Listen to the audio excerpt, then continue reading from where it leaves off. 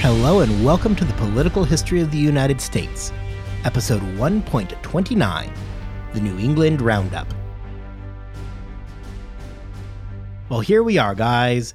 15 episodes on New England, and today we are going to finally wrap this up. Now, of course, we aren't really going to be leaving New England for all that long. Throughout the colonial period of the United States, New England is going to remain an epicenter of events. However, for the sake of this season, I needed to find a place to draw the line in the sand, and this seems like as good of time as any. Before we move on for today, I want to give a brief idea of where the podcast is going for the rest of this season.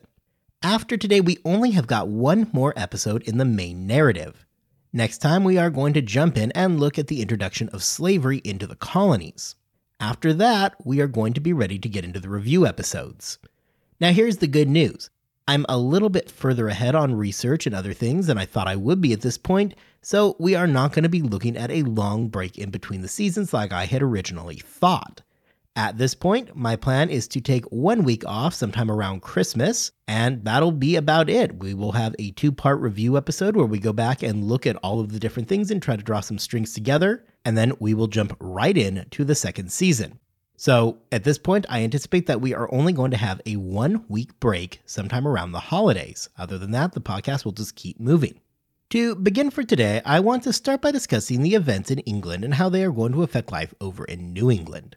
Way back in episode 1.13, we had talked about the fact that when the English Civil Wars came, Virginia had remained a holdout for as long as possible against Parliament, and specifically against Oliver Cromwell. This, along with re-electing William Berkeley as their governor, set Virginia up very nicely for when the Restoration rolls around in the 1660s. Events were very different, however, in New England. Oliver Cromwell was a Puritan. And let's not forget why all of the Puritans left England in the first place. There was widespread persecution of the Puritans throughout the 1620s and 30s. So many of the colonial leaders became colonists in direct response to the practices of Charles I, and more specifically his henchman William Laud.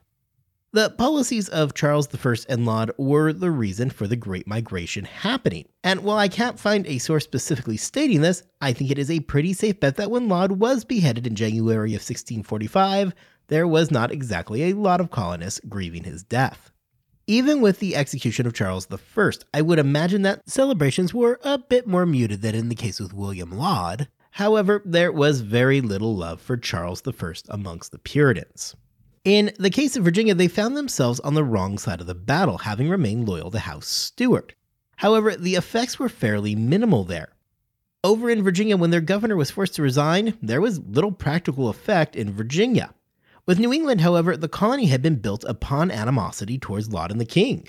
So this is where I tell you about the great battle between New England and Virginia, right? After all, New England is Puritan and Virginia would remain aligned with the crown. Of course, everybody would want to desperately defend their honor, right? Yeah, no, that battle never came and was never really much of a risk. Throughout the duration of the English Civil Wars, as well as the English Interregnum, the period where the nation was under the Protectorate following the fall of Charles I and the ascension of Charles II, there was only a single skirmish in the English Civil War fought in North America. It was in Maryland near Annapolis, and right around 50 people died. This is going to go down in 1655. On the ground in New England itself, there was no actual fighting or violence. The major tangible effect was a reduction in the population and a decline in the immigration rate. As I mentioned just a moment ago, the cause of the Great Migration was largely driven by the policies of William Laud. Puritans, attempting to avoid his persecution, decided that it was a great time to get out of Dodge, left their homes with around 25,000 finding their way to North America. Following the end of Charles I's period of personal rule and the establishment of what would become known as the Long Parliament, aptly named because it remained in session until 1660 and hence was very long, we see those who had been loyal to Charles begin to get impeached and arrested. This includes men like William Laud. The beginning of the Long Parliament effectively marks the end of the Great Migration to New England. Despite how stable things had begun to appear throughout Massachusetts and the rest of New England, in all fairness, things are still pretty rough. Given the choice, pretty much anybody is going to want to remain in England as opposed to packing up and heading across the Atlantic. As the threat of persecution diminished, the need to hop on a boat and immigrate across the Atlantic to New England was also drastically reduced. On top of that, in addition to the reduction in immigration from England to New England, there was a proportion of the population who believed that this would be a good time to head back across the Atlantic the other direction and return home to England. By the time that 1640 had rolled around, life in New England was at least becoming bearable, however. People were not starving and the colony was not overcome with illness and disease. Plus, for a lot of colonists, they had a good thing going in New England that they would lose if they decided to return back home. Well, nobody in New England was preaching for anything that resembled a desire for independence from the crown. It's not like the crown had ever really exercised that much control over the New England colonies. Charles I was busy throughout the 1630s not calling Parliament and trying to raise funds. He didn't really have the time to worry about trivial matters like how the New England colonies were off effectively governing themselves. None of the Puritans in New England would have been all that upset, though admittedly they were probably a bit surprised at the execution of Charles I. They were likely thrilled to see a Puritan England getting more of a foothold. But for those living in New England in 1640, they had spent the last decade living in a Puritan nation, basically unchecked and largely unnoticed. In that way, there was very little point in returning to England for a Puritan haven when they already had one in New England. While some do go back there to fight, most chose to remain right there in New England. The Puritans, as devout as they were, did not believe that piety and poverty went hand in hand. The Puritans were more than happy to make money, and economic prosperity absolutely was a keen interest to them. So then how did the Puritans go about making their money? Unlike what we saw down in Virginia, there is never a point where a single staple crop appears. Tobacco is a crop that is going to completely define the southern United States, and along with cotton are going to become the staples of that region. Tobacco and cotton are going to play significant roles in the history of the southern United States and ultimately the United States at large. However, the situation in New England is different. The primary way that wealth found its way into New England was from colonists coming over from England. In other words, New England depended on the fact that the new colonists coming over from England brought with them wealth. That transfer of wealth from England into the colony was initially self-sustaining, especially during the 1630s during the Great Migration. For obvious reasons, however, this is an inherently unstable system. If that steady flood of new colonists were to, say, dry up, it is going to completely stall the economy. As we now know, by the time 1641 arrives, the Great Migration was over. That steady stream of colonists dried up. This form of gathering wealth is obviously never going to be sustainable, and this wouldn't have been a surprise to anybody. With the end of the Great Migration, an immediate need to diversify the economy of New England became a paramount concern. This, as economic depression began to settle in at the end of the Great Migration. What initially emerged was a fishing trade. The ocean right off the coast of New England was already a popular spot for fishing. However, the English Civil Wars had been a boon to the New Englanders. English fishing boats could not easily get off of the English coast to fish with the ongoing Civil Wars. This gave the New Englanders a competitive advantage. The colonists would ship the high-quality product to Spain and other parts of Europe, while the low-quality catch went south to the West Indies to feed the growing slave population, something that we will talk more about next time. For the Puritans, an economy based on fishing was great because, hey, we all like economic prosperity.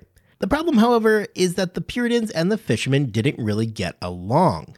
This isn't really going to be a shocking revelation. Sailors, especially those coming to North America to make money in the 1640s, didn't exactly have a reputation of high moral fiber.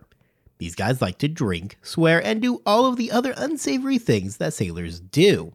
The Puritans were aghast at the behavior and were always careful not to let this unwelcome though profitable group disrupt their carefully curated colony. To keep fishing from forming the one and only cash crop in New England and having that culture completely take over, it was necessary for the Puritans to further diversify the economy.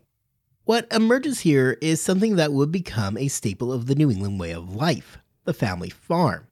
Instead of the huge plantation system that we see emerging in the South, New Englanders instead focused on smaller farms, which brought dual benefits. First, a small farm was great for personal sustenance. You could grow your own food, which you could then eat yourself. The other benefit is that the remainder of that food that you grew, the stuff that you personally did not need to eat, was a great source of income.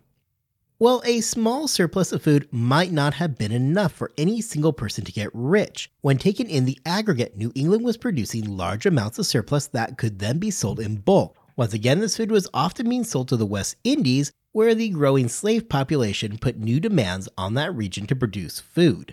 The crops for sale included everything from pork, beef, barley, and dairy products, as well as things like timber, tar, and plankboard. By selling surplus from otherwise small family farms, the Puritans were able to accomplish a couple of important goals. First, and most importantly to them, they were able to turn a nice profit, which everybody was happy about.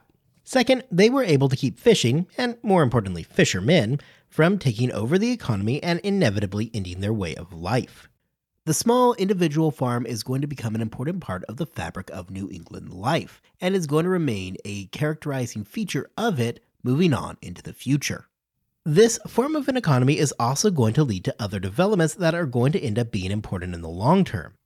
The large plantations in Virginia required huge amounts of labor. Tobacco is a labor-intensive crop and required a large amount of manpower. The best way to get that manpower in the 1640s was through slavery. In New England, smaller personal farms were far less labor-dependent. Most of the food was grown by the individual family, with just surplus being sold back. These are not the massive farming operations, and the need for slave labor was far less in New England than in Virginia. This isn't to say that slavery doesn't exist in New England, because it does.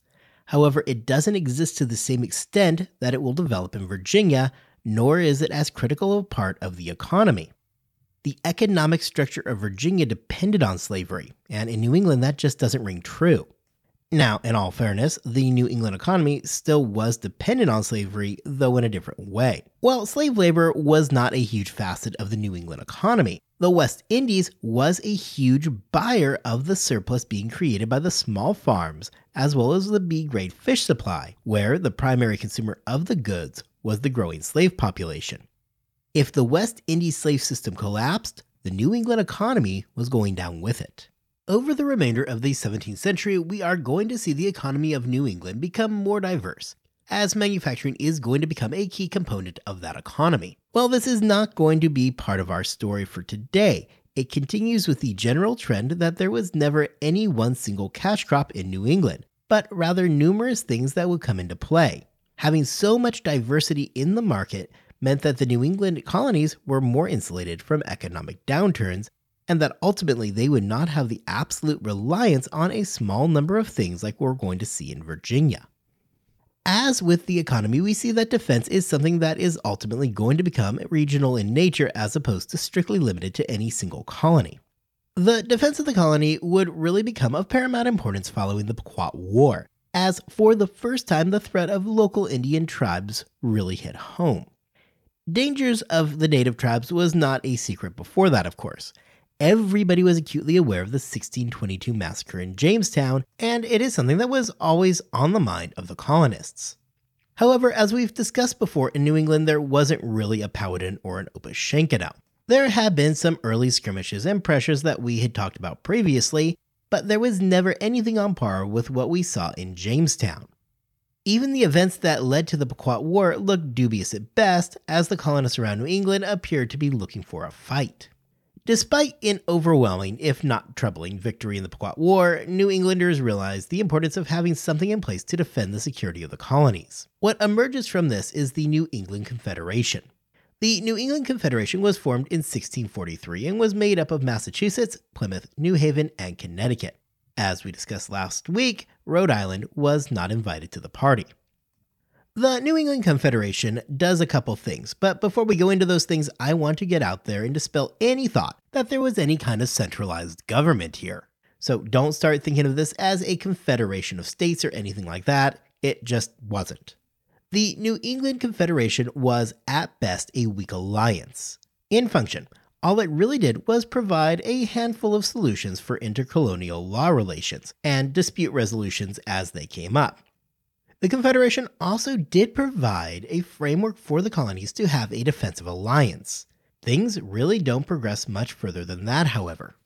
The New England Confederation will become important during the First Anglo-Dutch War in the 1650s, despite Massachusetts declining to participate, and then it will become a very major part of King Philip's War, which we are going to discuss in much, much more depth next season.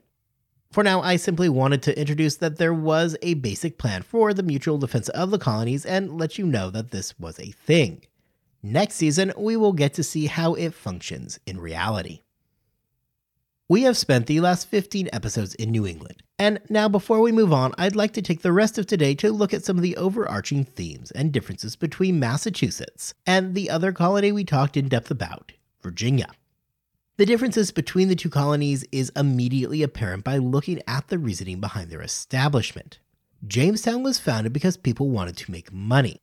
Sure, there was flowery language to make themselves feel better that they were going over to introduce the native populations to Christianity. However, the truth will always be that the primary motivator was financial. Everybody knew that the Spanish were making a killing down in what would become Mexico. Those coming to Jamestown were looking for their fortune. The founding of New England could not be any different. Instead of a colony founded on the sole idea of making money, New England became a refuge for those being religiously persecuted in England. First, the Pilgrims, who had found themselves on the wrong side of the crown, and later the much larger persecution of the Puritans in England, leading to the Great Migration. As those heading to New England were trying to escape from the religious tension at home, their goal was to form a more perfect place to practice their faith. In the words of John Winthrop, they wanted to create a city on the hill. They wanted a place that all the other Puritans could look at and be amazed at their purity. This, however, was always going to be a totally impossible goal and is something that was doomed to fail before it even got started. Part of the problem is that there was just never one kind of Puritan in New England. We have beaten the separatists versus internal reform difference to death at this point, and I don't plan on rehashing it all again here. However, this is just one of the many differences that existed amongst the different groups. Massachusetts is the center of the New England universe and would remain noticeably intolerant throughout the 1630s and 40s. This is something that would lead to further fracturing of the colony. By the time we roll into the 1640s, we have gone from two colonies, Plymouth and Massachusetts Bay Colony, and have expanded out to include Connecticut, New Haven, New Hampshire, Rhode Island. These differences between the groups was going to make it impossible for New England to ever become that city on the hill that Winthrop fought so hard to establish. England didn't look across the Atlantic and marvel at the utopian Puritan land on the other side. In fact, the Puritans back in England hardly noticed what was going on across the Atlantic. They were distracted by their own concerns, which was not running off to create some Puritan haven, but was rather turning England itself into that Puritan homeland. It can be argued that the English Civil War effectively removed the need for New England altogether. After all, persecution in England was now theoretically a thing of the past. Both William Laud and Charles himself had been removed from power and then subsequently executed. England was in the hands of Parliament, which was by the 1630s a very Puritan body. Oliver Cromwell, who was well on his way to becoming the Lord Protectorate, a term that he used instead of the suddenly out-of-vogue king, was himself a Puritan. We have seen the intangible effects of this as well in the colonies. After the 1640s, the immigration rate from England to New England slows down dramatically. In this way, Massachusetts and New England as a whole is going to fall short of that goal of becoming a city on the hill. However, despite not accomplishing this New England is going to become impactful in other ways that in the 1640s are totally lost on everybody, both in New England and England itself. I didn't touch on it much at the time, but one of the most critical things that I see coming out of New England at this time was an educated population. Way back in episode 1.4, when we talked about religion, I had spent some time talking about how, for Protestants, it was the Bible, not the clergy, that stood at the center of the world. Our Calvinist Puritans, who were certainly in agreement that the Bible should be at the very core of their religious practices, recognized that it was not enough for somebody to read the Bible to them, but rather that they themselves needed to be able to read the Bible. What emerges, therefore, is a highly literate society. Literacy requires education, which is something that would become a central part of life in New England. By the 1640s, there were basic requirements in place that ensured parents made sure that their children could read and write. Grammar schools would appear and become part of life for children in New England. Now, at this point, the concern is being able to read the Bible. However, in the years, decades, and century to follow, that dedication to an educated population is going to have other effects as well. Knowing that such a wide portion of the population could read and write, is it any surprise that during the 1760s, it is going to be in New England that dissent begins to form towards the crown? When political pamphlets began to proliferate, you ended up with an educated, literate population to receive those pamphlets. To be fair, there are a lot more reasons why New England is going to become the epicenter of political dissatisfaction and eventually rebellion during the 1760s and 70s. We are, of course, going to be addressing all of those issues as they come our way. However, very early on, we see movements in a direction that make this possible, specifically with that high literacy rate.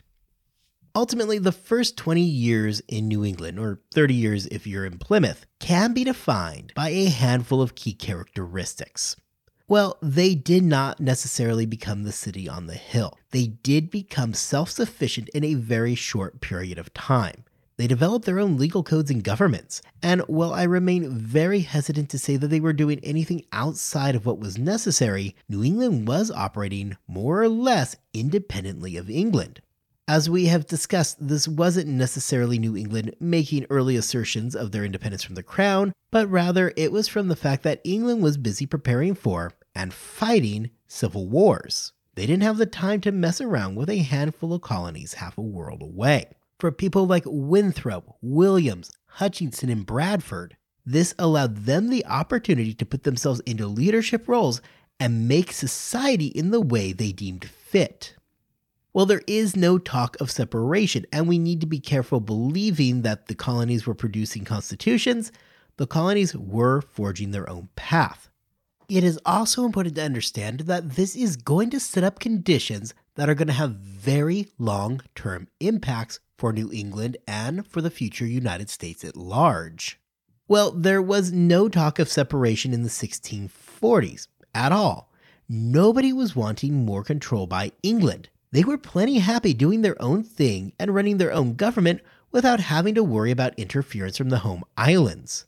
The relative independence that New England is afforded here at the very beginning of their existence is something that they are going to not only value, but they are going to come to view it as a basic right. Throughout the next few seasons, and especially next season, we are going to see time and time again what happens when England makes attempts to regain some of that control over New England. And spoiler alert, it generally is not going to be something that ends well. Everybody was very happy being left alone. And with that, I'm going to give the New Englanders their wish and leave them alone. We have spent 15 weeks now exploring New England, and I'm finally feeling ready to set their story aside, momentarily at least, and move forward. However, for those of you who just love the history of New England, we are going to be back often over the next several seasons, as New England is going to play such a pivotal role in our story. Next time, we are going to take some time and explore the introduction of slavery into the colonial United States. Few things are going to affect and shape the United States more than slavery, and by the time that 1650 rolls around, it is slowly growing in the colonies. As always, I want to thank you all for listening. We will be back here next time to discuss the introduction of slavery.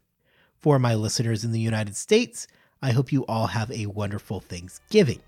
And for everybody else, no matter where you are, I hope you have a wonderful 2 weeks.